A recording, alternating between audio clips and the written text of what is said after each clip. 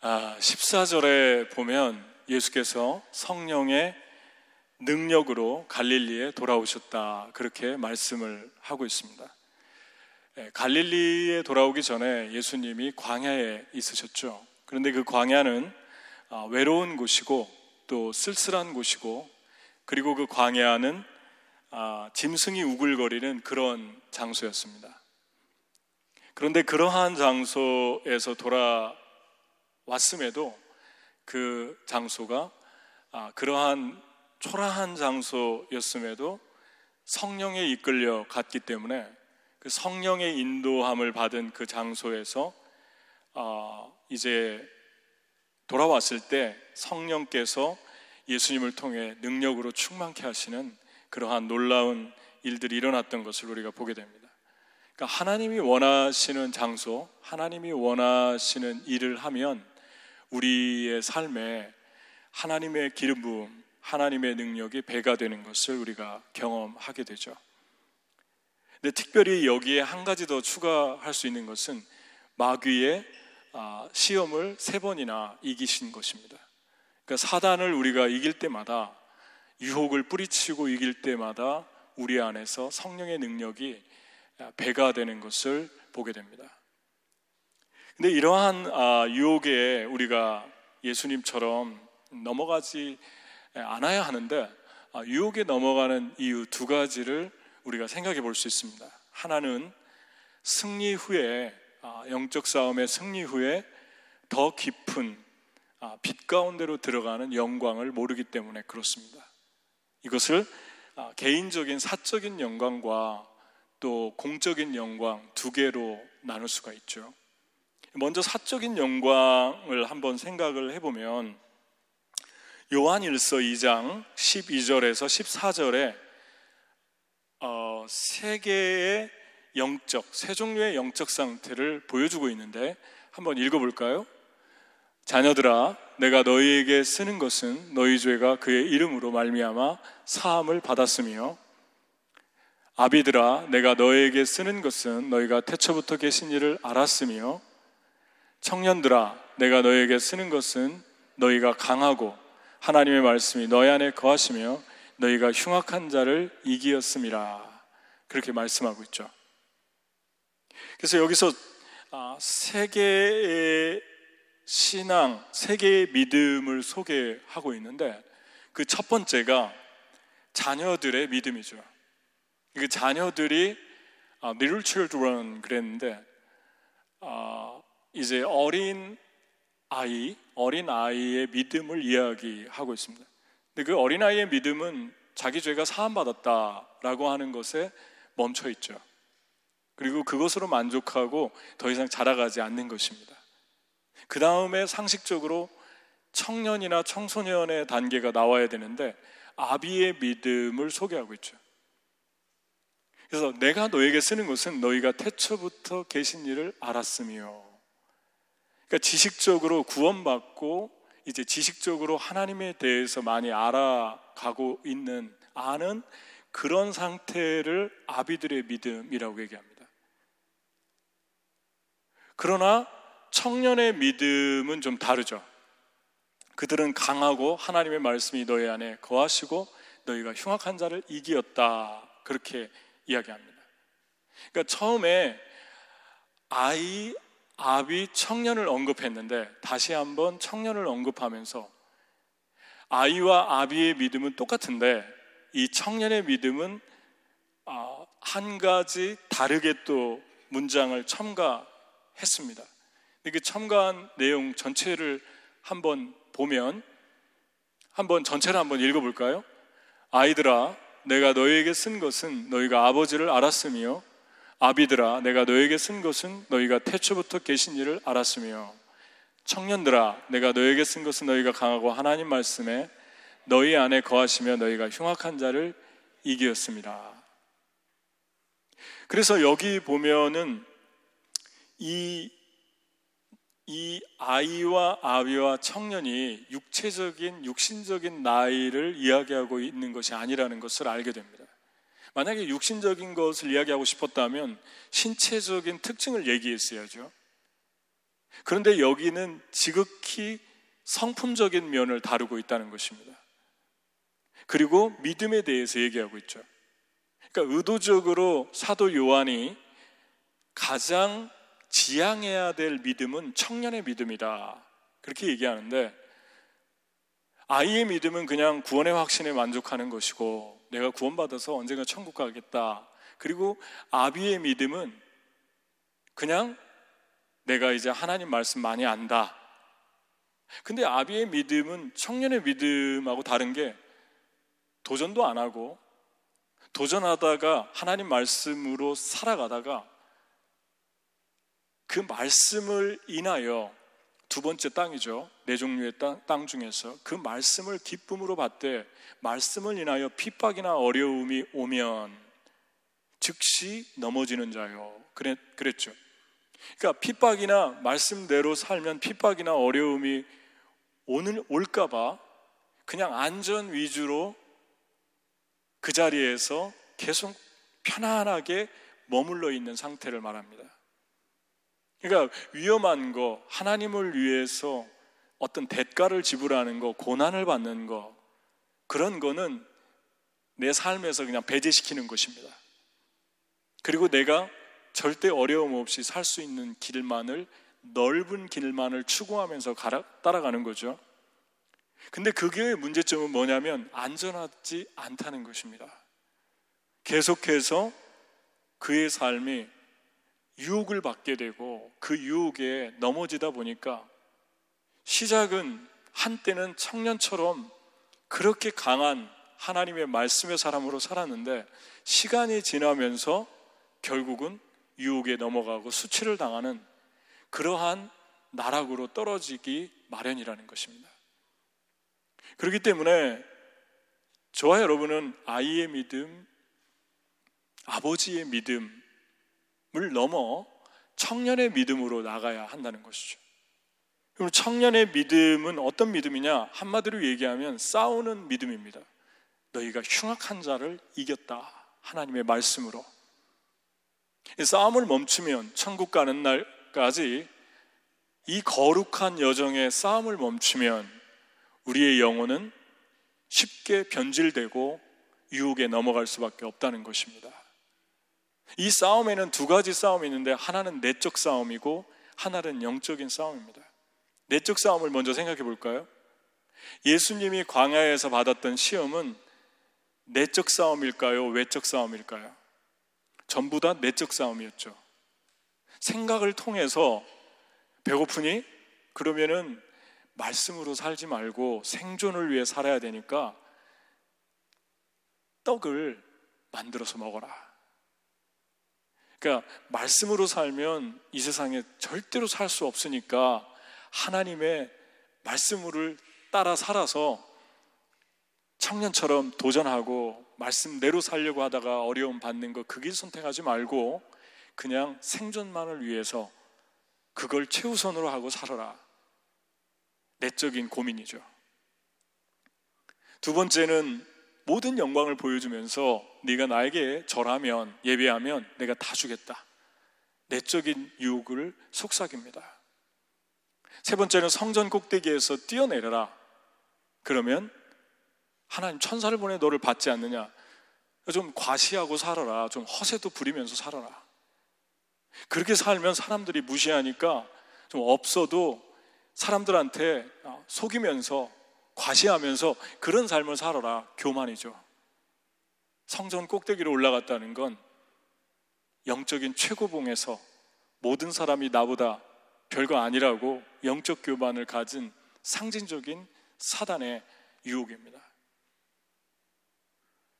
여러분, 이런 싸움을 하나님 모르는 사람들한테 얘기하면 단 0.1%도 신경 쓰지 않는 요소입니다. 그런데 하나님의 사람들에게 이런 싸움을 싸우라고 합니다. 너희는 조금이라도 교만한 걸 용납하지 마라. 너희는 조금이라도 너 자신이 드러나는 걸 용납하지 마라. 다시 한번 얘기하지만 우리 마지막 헌신의 영역은 생각의 영역이 될 것입니다. 생각을 하나님께 다 드린 자는 모든 걸 그날이 여러분의 모든 걸 드린 날이 될 것입니다. 무릎까지, 발목까지 오는 믿음, 물, 에스겔서에 교회 왔다 갔다 하는 거죠. 물까지 찼어요. 무릎까지 기도하는 거죠. 무릎 꿇고 허리까지 물이 찼어요. 봉사도 하는 거죠. 그런데 나중에 머리를 덮고 가슴을 덮잖아요. 물이, 그 생수가, 그 성령이 머리를 덮고 가슴을 덮었다는 건 무엇입니까? 생각의 영역을 하나님께 달라고 하는 것입니다. 근데 생각까지 못 가는 거죠. 왜냐하면 생각은 보이지 않기 때문에 내어주기 싫은 거예요. 그래서 봉사하고 기도하고 다 하는데 생각은 내 마음대로 결정하고 내가 원하는 대로, 내가 하고 싶은 대로 다 하고 삽니다.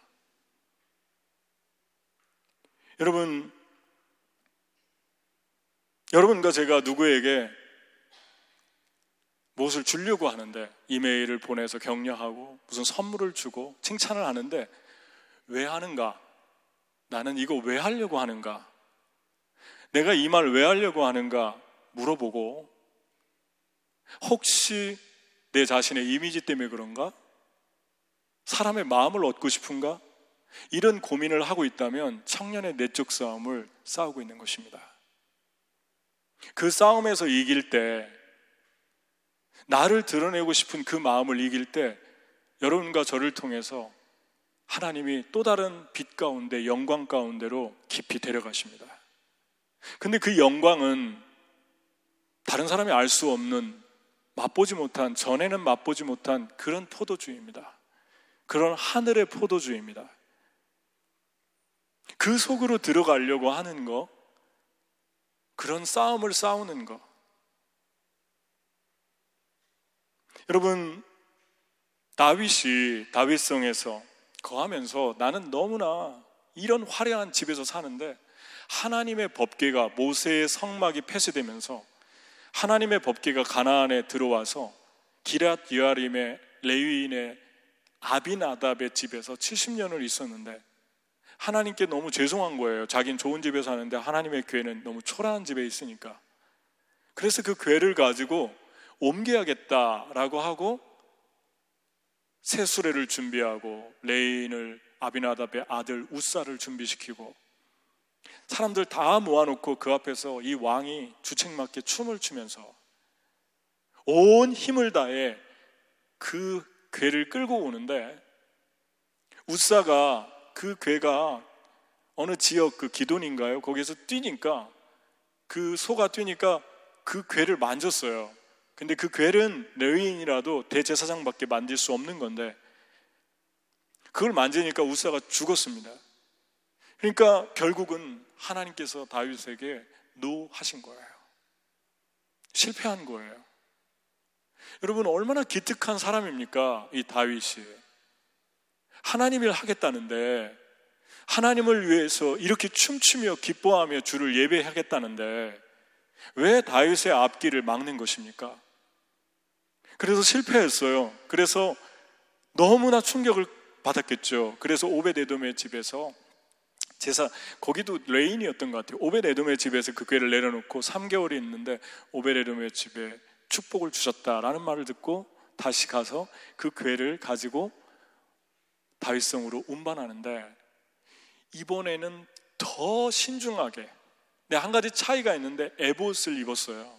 다윗이 대제사장들이 입는 에봇, 머리에 띠를, 관을 띠면 여호와께 성결이라는 띠를 띠고 흉패에 그 12개가 박혀있고 다이아몬드가 푸른색에 흰색, 그리고 속에 세마포, 속옷까지 다 갈아입고 거룩했는데 더 거룩하게 준비했습니다. 그리고 또 한 가지 특징은 6걸음을 걸었어요. 6걸음. 여러분 한번 생각해 보세요. 6걸음을 걷고, 수레가 운반할 때 6걸음을 걷고 그 궤가 멈추면 거기서 제사를 드렸어요. 짐승을 잡아서. 6걸음이 어느 정도입니까? 한번 걸어볼까요, 제가? 별거 다 하네요. 하나, 둘, 셋, 넷, 다섯, 여섯. 그러니까 제가 저기서 여기까지 걸어왔으니까 제 키가 2m라고 치고 3m밖에 안 되지 않습니까? 어? 얼마나 이게 번거로운 일입니까? 3m 가서 3m도 안 되는 데 가서 또 제사 드리고, 그리고 이거 어느 세월에 이거 갑니까? 이게 무엇을 말합니까? 매 순간 우리의 삶의 걸음을 떼놓는 그 순간마다 하나님께 물어보는 거예요. 하나님, 이거 어떻게 생각하세요? 하나님, 이거 어떻게 할까요? 제가 오늘 메일을 쓰는데 제가 왜 쓰려고 하는지도 모르겠는데 쓸까요 말까요? 제가 이렇게 칭찬하려고 하는데 왜 칭찬하는지 모르겠습니다. 이거 할까요 말까요? 누가 이런 거 가지고 고민합니까? 하나님, 내가 이 일을 하고 싶은데 이거 하나님 일이라고 생각합니다. 누가 봐도. 그런데 하나님 할까요 말까요? 사람은 외모를 봐도 하나님은 그 중심 폐부를 감찰하신다 그랬죠. 그러니까 하나님이 다 아는 거예요. 왜 하는지, 무슨 동기로 이 말을 하는지.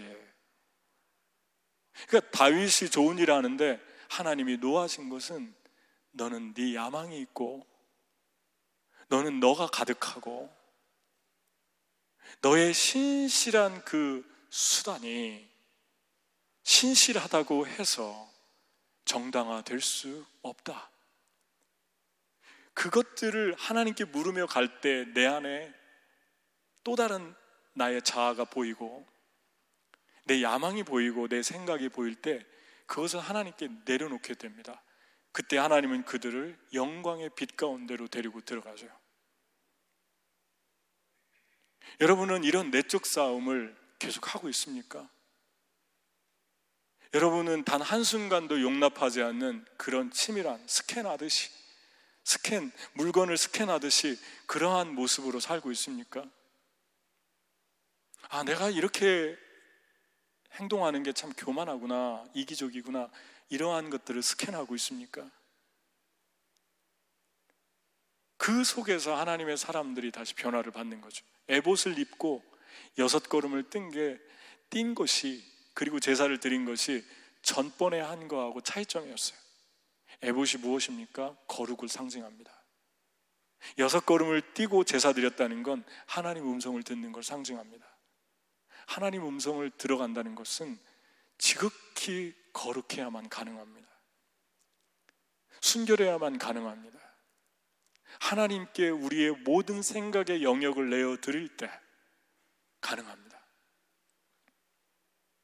이번에 수련회를 하는데 한 형제가 제가 볼 때 되게 봉사 많이 하고 신실하고 착하고 성실하고 일도 열심히 하고, 그 시간 속에서 일주일에 3번, 4번 주님의 사역의 자실을 직장 선교회, 북한 선교, 뭐 여러 가지를 헌신하는데, 갔는데 몸이 많이 안 좋아졌고 잘못하면 크게 위험할 뻔했다고 그래요. 제가 간 시점을 전후로. 내 얼굴빛도 좀 건강이 안 좋은 것 같아요. 그런데 그 형제가 그 수련회 집회를 통해서 다시 하나님의 그 기름 부음을 체험하면서, 내가 하나님께 다 드렸는데, 드린 줄 알았는데 생각은 자기가 움직였다는 것을 발견했습니다. 아, 내가 결정했구나. 하나님 일이니까, 하나님 원하시는 일이니까 내가 원하는 대로 살았구나. 하나님 좋아하시겠지, 합리화시키면서. 그런데 여기서 그치는 게 아니라 생각의 영역을 하나님께 드리지 못하고 내가 결정을 하니까, 아무리 주의 일이라도, 그러니까 그 어둠에게 순간순간 문을 열어주는 거죠. 예수님, 십자가 지지 마세요. 예수님께서 베드로에게, 그 사랑하는 베드로에게 하지 못할 말씀을 했잖아요. 뭐라고 했죠? 사단아, 내 뒤로 물러가라. 그 순간에 사단의 영향을 받은 거예요. 물론 구원이 상실되지는 않습니다. 하나님의 나라에 들어갈 수 있어요. 그런데 그 순간만큼은 사단의 도구로 사용된 거예요. 어떤 장소에 갔다 오면 냄새가 몸에 배는 것처럼 우리의 내면에서 어떤 음식을 먹지 않아도 그 냄새가 우리 몸에 배는 것처럼 어둠의 기운이 그를 사로잡은 거죠. 왜 그렇습니까? 그 생각에 하나님의 생각이 아니라 네가 하나님의 일을 생각하지 않고 너의 일을 생각한다. 마귀의 일을 생각한다. 야망이 들어있는 거죠. 주님 왜 죽습니까? 우리 한 자리씩 줘야 되는데, 우리가 지금까지 이 고생을 하면서 주님을 따르는데 왜 죽습니까? 죽으면 안 됩니다. 내 좀 영광을 좀 받아야겠어요. 주님을 인해서. 그 생각을, 자기가 그 생각을 하지도 못하는 것을 발견하지 않습니까? 예수님 때문에. 그게 은혜입니다. 그리고 나서 그 속에서 깨지고 부서져서 진짜 시몬이 변해서 베드로가 탄생하잖아요. 바위 같은 견고한, 흔들리지 않는 멋있는 그 중후한 영성이 발견되지 않습니까? 그 영향력이 발견되지 않습니까? 사도행전에. 여러분, 너무 하나님 일 많이 하는데 우리가 그 내면에 있어서 결정적인 순간에, 그 마지막 순간에 모든 것들이 드러날 때가 있다는 것이죠. 그게 내적인 싸움입니다. 유혹입니다. 제가 이번에 한국에 수련회를 갔다 왔는데 그 MMC 식구들 수련회를 제가 먼저 하자고 그랬어요. 그냥 보고 싶기도 하고 싶었어요. 한 주 정도. 감사하게도 비행기 티켓을 끊어주고 수련회를 준비하고 숙박할 수 있도록 해주고, 제가 사랑하는 제자 하나가 그 파주에 수양관이 있는데 훌륭한 수양관이더라고요. 그 수양관을 네가 좀 오픈해서 우리 모임을 하면 좋겠다 그랬더니 기쁨으로 당연히 해야죠. 그리고 내줬어요. 그런데 시간이 지날수록 제 마음 안에서 내가 괜히 주책맞게 이거 부담을 주는 거 아닌가, 내가 이 사람들에게 피곤하게 하는 거 아닌가, 다들 바쁜데. 그런 생각이, 제가 원래 행동하고 생각하거든요.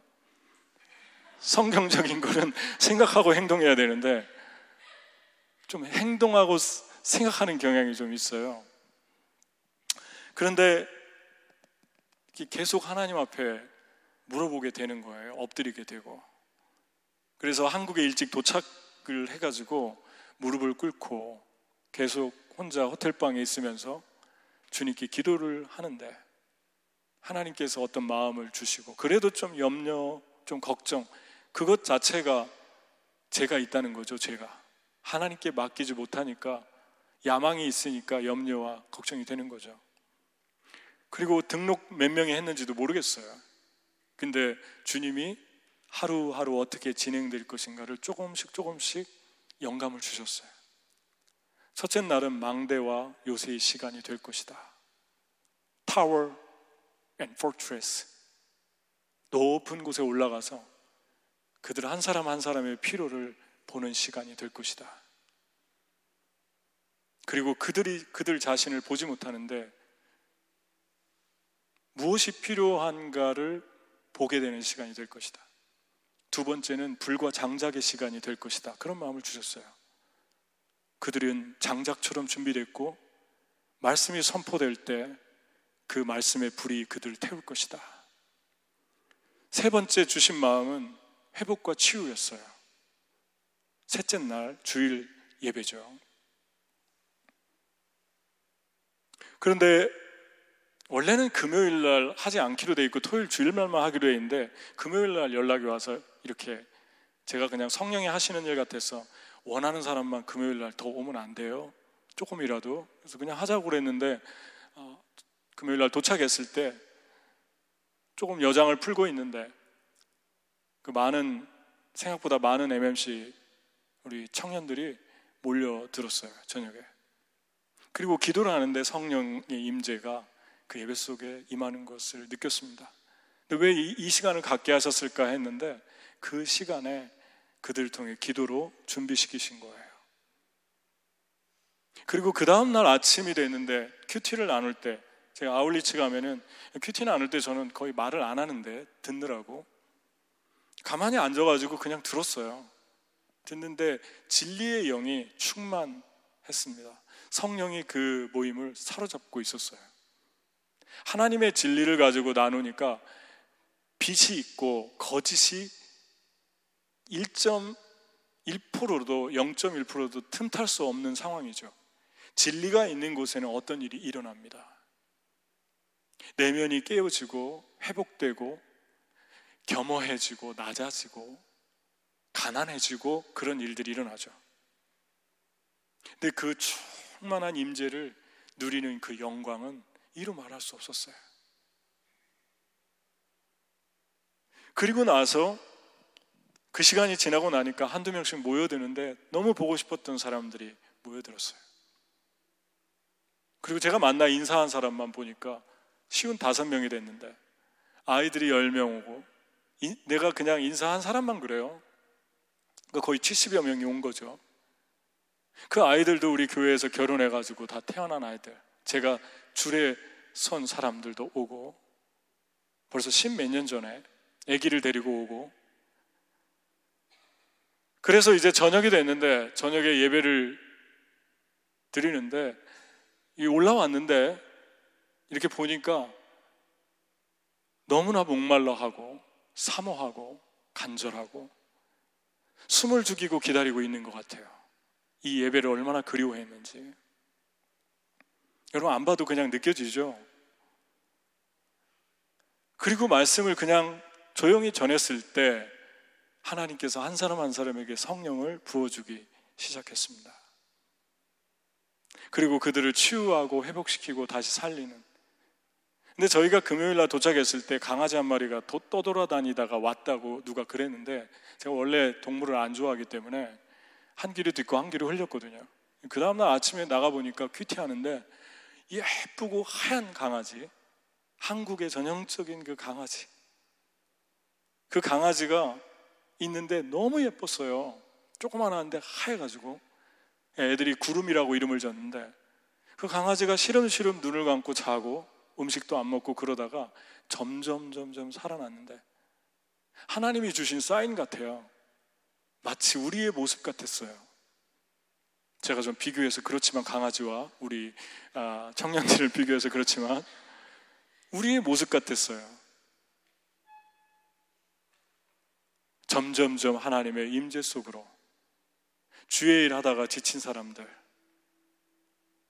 이 주일에 몇 번씩 교회 나가는데 내면은 여전히 채워지지 않고, 그리고 그냥 점점점 종교적이 돼가는 사람들, 하나님의 사랑이 깊게 있었는데 그 하나님에 대한 그 컨셉이 다 바뀌어버린 사람들, 사과를 바라보지 않고 나를 바라보고 노려보면서 몇 개 사과 가져가나, 그런 하나님이 아니었는데, 얼만큼 더 가져가나 사과를 바라보신 하나님이었는데, 그 말씀 속에서 자기 자신을 본 거예요. 그러니까 그 속에서 하나님에 대한 잘못된 컨셉들이 깨어서 나가고 부서져 나가고 다시 기초를 놓게 되는 그런 놀라운 회복이 우리의 모임 가운데 있었습니다. 그 영광을 보는, 그 한 사람 한 사람이 살아나는 그 영광을 보는 그 영광이 바로 하나님이 우리에게 준비한 영광입니다. 이것이 사적인 영광, 주님 앞에 계속 물으며 가는 것. 우리는 그렇게 생각합니다. 내가 능동적으로 어떤 일을 시작했나, 아니면 내가 하나님에 의해서 수동적으로 이끌어간 나를 통해서, 끌려간 나를 통해서 하나님이 시작한 일과 내가 시작한 일을 구분하는 경향이 있습니다. 내가 능동적으로 어떤 일을 제의하고 시작하면 내가 한 일이고, 그냥 내가 불가항력적으로 하나님에 의해서 끌려간 일은 하나님이 한 일이고, 하나님에 의해서 끌려가도 내가 있을 수 있고, 내가 시작한 일을 계속해서 하나님께 물으면서 갈 때 그것이 하나님의 일이고 하나님에게서 난 일일 수 있다는 것입니다. 그 반대일 수도 있고요. 중요한 거는 이게 하나님의 일인가 하나님의 일이 아닌가는 어디에서 결정이 되냐면, 하나님에게 물으며 가는가? 6발을 떼면서 하나님에게 물으며 가는가? 그러면 설상 내가 잘못된 동기로 시작했더라도 일의 시작은 미비했지만 점점점 그 영향력과 능력은 창대해지는 것을 보게 됩니다.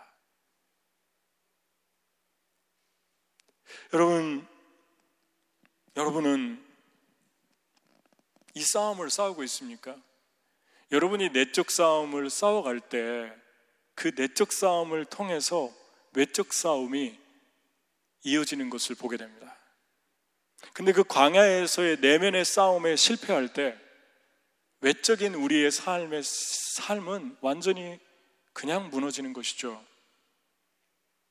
6일 6걸음, 월요일, 화요일, 수요일, 목요일, 금요일, 토요일, 이 6걸음 다음에 7번째 걸음, 이 주일날 주님의 깊은 임재 속에서 주님의 임재를 경험하지 못한다면 우리의 삶은 얼마 가지 않나서 부도날 것입니다. 우리의 하루하루의 삶에 매 6분마다, 매 초마다, 60분마다, 120분마다 하나님께 묻고 하나님을 바라볼 때 어느덧 나는 온데간데 없고 저 사람을 보면 예수님 같다, 그런 모습들이 점점 우리의 삶 속에서 증가될 것입니다. 나는 6걸음을 떨 때마다 하나님을 바라보고 있는가? 하나님께 묻고 있는가? 내 삶 종교적이 되어가고 있는데, 의무적이 되어가고 있는데, 너무나 많은 시간들을 주를 위해 살고 있는데 내 영혼은 점점점 곤고해지고 하나님 나를 노려보는 것 같고 그분의 사랑을 느껴본 지 오래고, 그렇다면 저와 여러분은 지금 어디에 있는 것입니까? 무슨 싸움을 싸우고 있는 것일까요? 두 번째 싸움을 보기 전에 그 빛은 바로 요한 1서에 보면은 크게 3가지로 나오는데, 요한 1서 1장 4절에 보면 우리가 이것을 쓰면 우리의 기쁨이 충만하게 하려 함이라 그랬습니다. 그러니까 기쁨도, 하나님의 기쁨도 레벨이 있어요.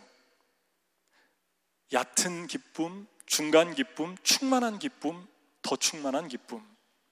그러니까 우리 안에서 하나님의 기쁨이 계속해서 그 단계를 밟고 더 커지고 충만해지는 것을 보게 됩니다. 싸우는 자들만이 가질 수 있는 것이에요. 두 번째, 요한일서 2장 5절, 누구든지 그 말씀을 지키는 자는, 같이 읽겠습니다. 시작. 누구든지 그의 말씀을 지키는 자는 하나님의 사랑이 참으로 그 속에서 온전하게 되었나니 이로써 우리가 그의 안에 있는 줄을 아노라. 하나님의 사랑도 레벨이 있어요. 레벨이. 온전해진 사랑이 있고 미숙한 사랑이 있고 유치한 사랑이 있어요. 우리의 사랑이 싸움을 계속할 때 더 깊어집니다. 더 깊어지면 그게 뭐가 다른가요? 아무렇게나 사랑하면 되지, 그렇지 않아요. 사랑이 더 깊어지면 온전한 사랑이 두려움을 내어 쫓듯이 우리 안에 거짓과 어둠이 틈타질 못하는 거예요. 그러면 우리 안에 그 하나님의 주시는 축복은 내가 전에 맛보았던 사랑과는 다른 것입니다. 이것이 싸움을 통해서 오는 것입니다. 세 번째, 너희 안에 꺼리낌이 없으니, 그렇게 얘기합니다. 꺼리낌은 스톰블인데, 스톰블이라는 말은 비틀거리지 않는다, 너희가 견고해진다, 그런 뜻입니다. 여러분 자신이 이리저리 비틀거릴 때 제일 괴로운 게 누굽니까? 여러분 자신이잖아요. 내가 왜 이렇게 비틀거리지? 이렇게 안 비틀거리려고 하는데 자꾸 비틀거리며 걷고 있네.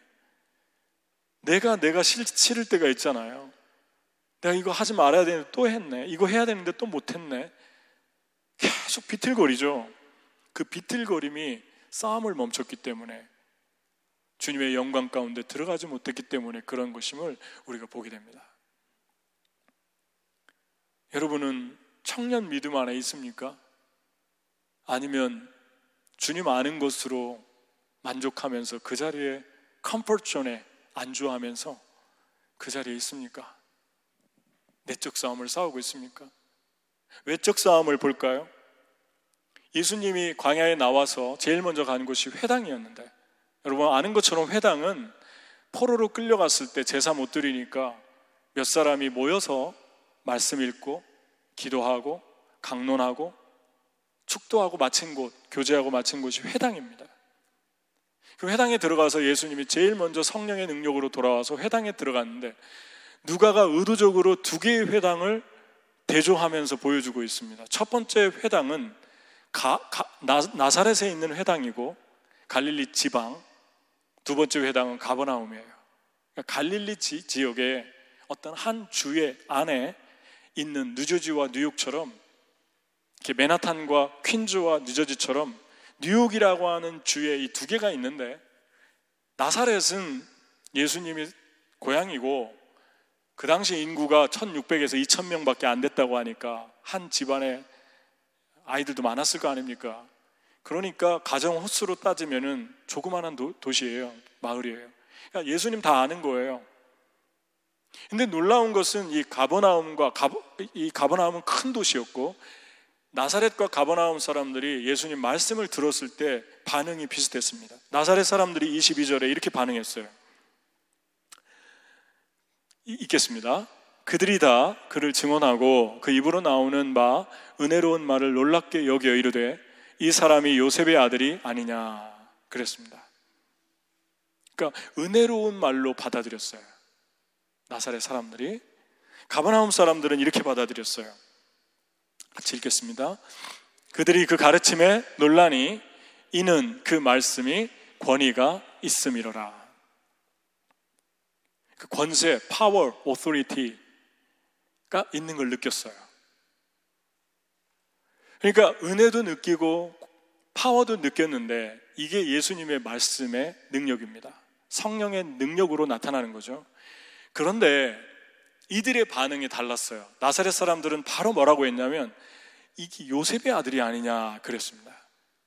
그 의도가 무엇입니까? 예수님의 대답에서 나오죠. 너희들이 의원아 너를 고쳐라 하는 것처럼, 선지자가 고향에서 환영을 받지 못하는 것처럼 너희들이 나를 인간적으로 보고 무시하는구나. 구약의 시돈의 사렙다에 과부가 있었는데, 당시 이스라엘 사람들의 과부가 너무 많았는데 하나님은 엘리야를 그 과부 한 사람에게 보냈다.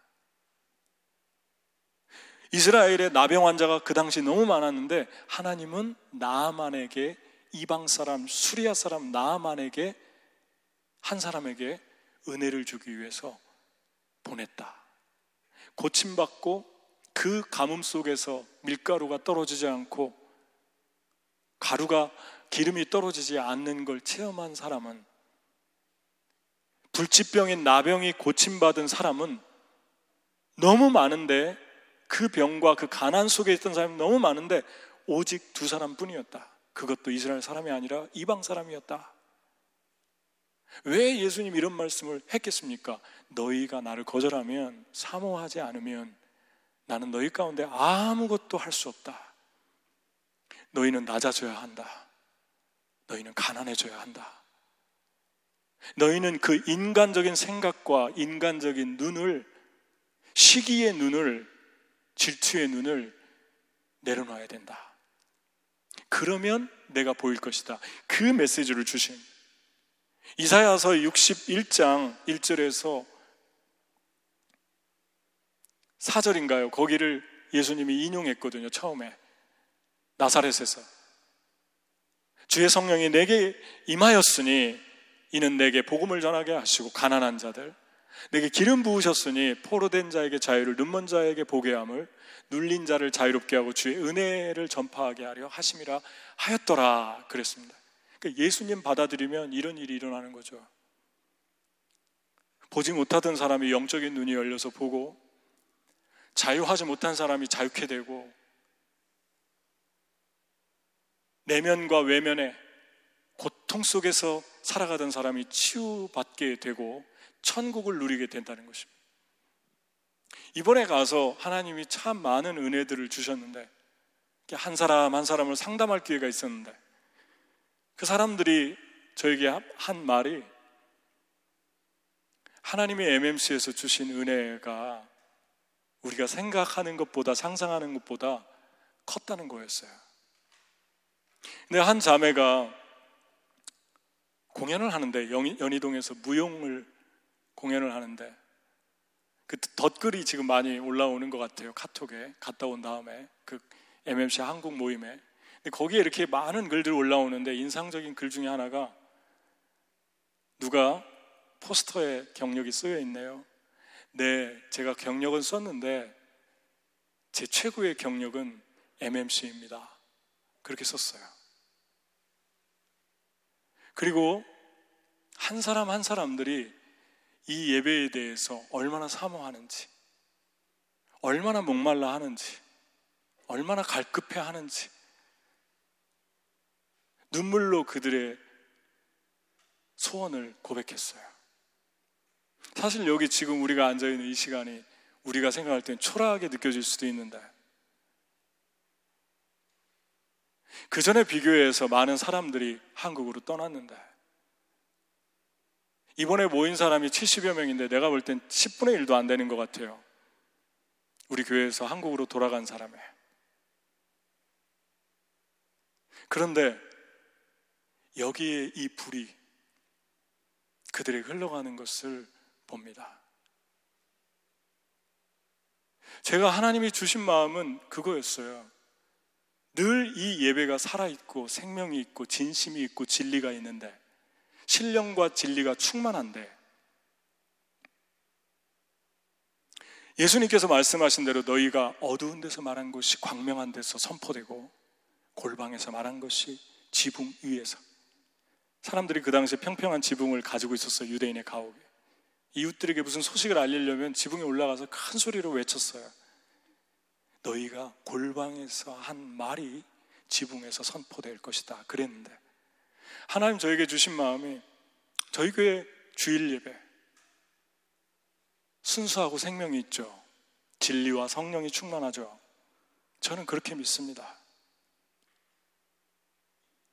수요일날 요즘에 창세기를 열어주셨고, 그 창세기의 비밀들이 흘러나오면서 우리의 영혼이 뜨겁게 그 말씀을 붙들고 기도하고 있어요.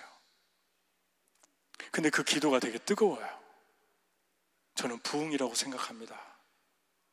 그 지하의 골방에 많이 모여야 15명, 20명인데 수요일날마다, 또 주일날 이 예배가 끝나고 오후에 청년 모임 하는데, 제가 밖에서 가만히 들으면 기도 인도하는 사람들의 목소리만 들어도 형식적이지 않다, 종교적이지 않다, 뜨거운 가슴을 주체할 수 없구나, 이런 내면의 소리가 제 안에 들려옵니다. 진실하다. 그 뜨거움의 열기가, 그 광야같이 초라한 예수님 혼자 있었던 그 광야가 가버나움으로 그 불이 흘러간 것처럼, 가버나움의 불이 오늘 마지막 절 말씀이잖아요. 온 사방으로 퍼지니라. 그 소문이 온 사방으로 퍼지니라. MMC의 불이 오늘 여기 한국의 MMC로 옮겨왔구나. 그 불이 그들에게 전달됐어요. 흘러갔어요. 그들의 영혼을 불붙였어요. 불과 장작의 시간처럼. 여러분, 그걸 알고 있습니까? 여러분과 제가 주님의 일 가장 많이 하는 사람이 두 가지예요. 하나는 주님의 말씀대로 살려고 내 내면에서 어떤 죄도 용납하지 않으려고 하는 치열한 몸부림. 두 번째는 하나님을 예배하는 싸움, 예배전장이라고 그랬죠. 외적 싸움에서 가장 치열한 전쟁은 하나님을 예배하는 싸움이에요. 봉사도 하고 교회도 오고 주님 뜻대로 살고 다 하는데 우리의 내면이 너무 공고해져요. 예배가 상실되었기 때문에 그렇습니다. 그러니까 주님의 일 가장 많은 사람이 이 두 사람이에요. 그냥 하나님께 뜨겁게 예배만 해도 그 예배가 온 사방으로 퍼져나가기 시작한다는 것입니다. 가버나움에서 예수님이 회당에서 그냥 예배하고 말씀을 선포했을 뿐인데 그 말씀이 온 사방으로 퍼져나갔지 않습니까? 주의 일 가장 많이 하는 사람이 누굽니까? 하나님을 사모하고 하나님 앞에 예배하는 사람들이에요. 그러면 그 소문이, 그 불이 열방으로 퍼져나갑니다. 우리 드리는 이 뜨겁고 간절한 예배가, 우리가 드리는 이 뜨거운 모임이 작게 보이고 아무것도 아닌 것 같아도 거기서 절대 끝나지 않는다는 걸 기억하십시오. 그것은 지붕 위에로 전파될 것입니다. 그것은 어두운 데서 했어도 밝은 데에서 흘러갈 것입니다. 그것을 믿습니까? 여러분이 가장 주님 앞에 일 많이 하는 게 이 두 가지예요.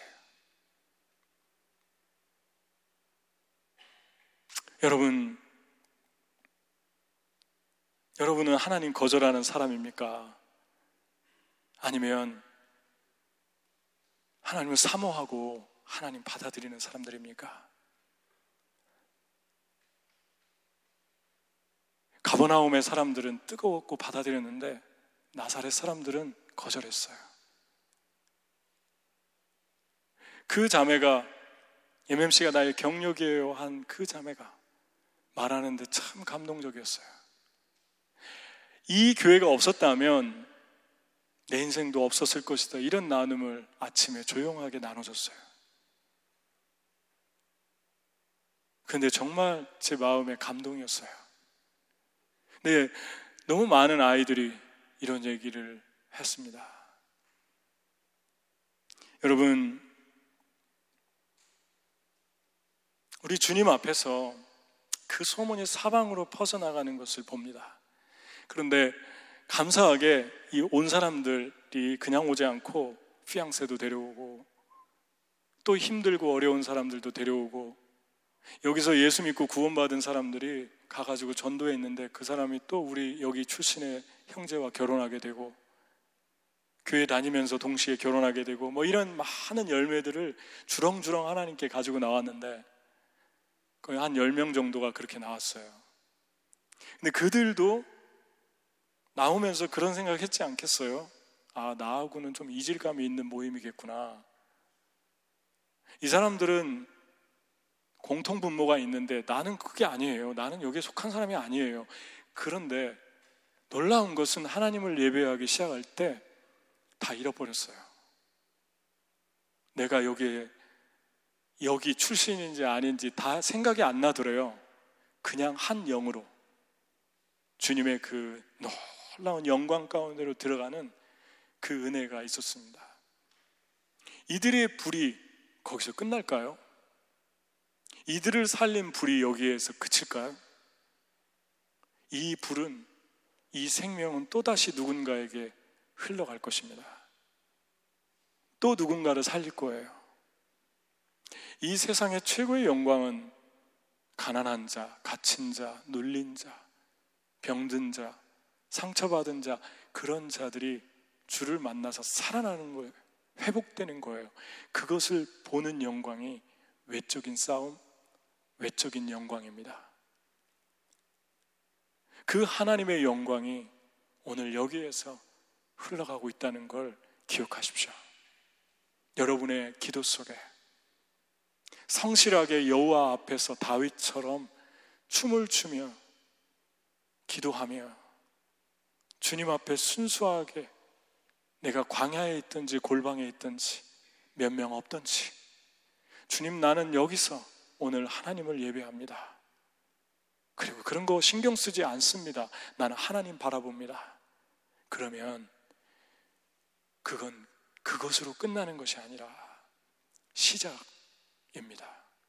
그 물이 성전 문지방에서부터 흘러 동쪽을 거쳐 남쪽으로 흘러가서 사해를 살리더라. 그 사해에 다 죽었던 생물이 살아나고 물이 들어와서 어부들이 쓰고 고기를 잡고, 그 옆에 나무들이 서서 그 나무가 열매를 맺고 그 과실을 먹는 자마다 소성하더라. 그런 일들이, 죽어있는 곳을 살리는 일들이 성전의 문지방, 우리를 하나님을 향한 그 예배, 가버나움의 예배, 그 예배에서부터 시작된다는 것입니다. 여러분과 제가 이런 일을 할 때 나사렛 사람들이 예수님을 벼랑 끝에 세웠어요. 죽이려고. 여러분과 제가 이러한 외적인 영광 가운데 들어갈 때 핍박의 벼랑 끝에 설 때가 있어요. 재정의 파산의 벼랑 끝에 설 때가 있어요. 비난의 벼랑 끝에 설 때가 있어요. 그리고 곧 떨어져 죽을 것만 같아요. 누가 나를 푸시해서 밀어버리는 것 같아요. 그리고 염려의 벼랑 끝이 우리를 찾아옵니다. 근데 보십시오. 예수님이 일어나 동네 밖으로 쫓아내어 그 동네가 건설된 산 낭떠러지까지 끌고 가서 밀쳐 떨어뜨리고자 하되 예수께서 그들 가운데로 지나가서 가시니라. 아무도 예수님을 건들 수 없었어요. 만들 수도 없었어요. 힘이 없어서 만질 수 없는 게 아니라 하나님의 위엄과 하나님의 은혜가 때가 안 되면 머리카락 하나도 만질 수 없는 그 권세 앞에 그들은 두려워했어요.